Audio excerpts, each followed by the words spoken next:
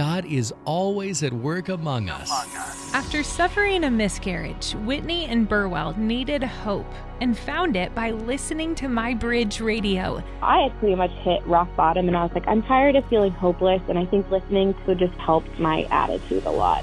Months later, Whitney kept listening as she and her husband learned they were pregnant again, but this baby had an issue with his abdominal wall. We were supposed to expect 8 to 12 weeks in the NICU after baby was born. We really clung to anything that we could. For me, anytime I could, I would just turn on My Bridge Radio just to have that comfort of knowing that whatever happens, God is in control. God used music on My Bridge to help keep shining light in this dark situation. The song that got me through that and just was my prayer the whole time was In Jesus' Name by Katie Nicole. There's one line in her song that says, I hope your circumstances change.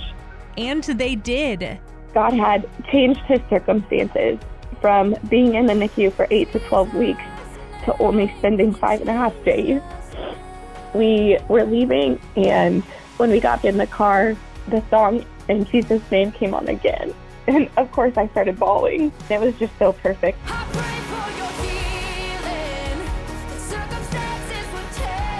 God moved and used My Bridge Radio to help keep Whitney connected to hope.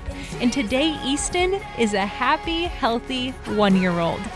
Our impact partners give monthly to My Bridge, which helps us shine light into dark situations like Whitney's. Keep the light shining during Impact Days, October 18th and 19th. My Bridge Radio, celebrating God at work among us. Share your story and join the conversation in the Connect Now section at mybridgeradio.net.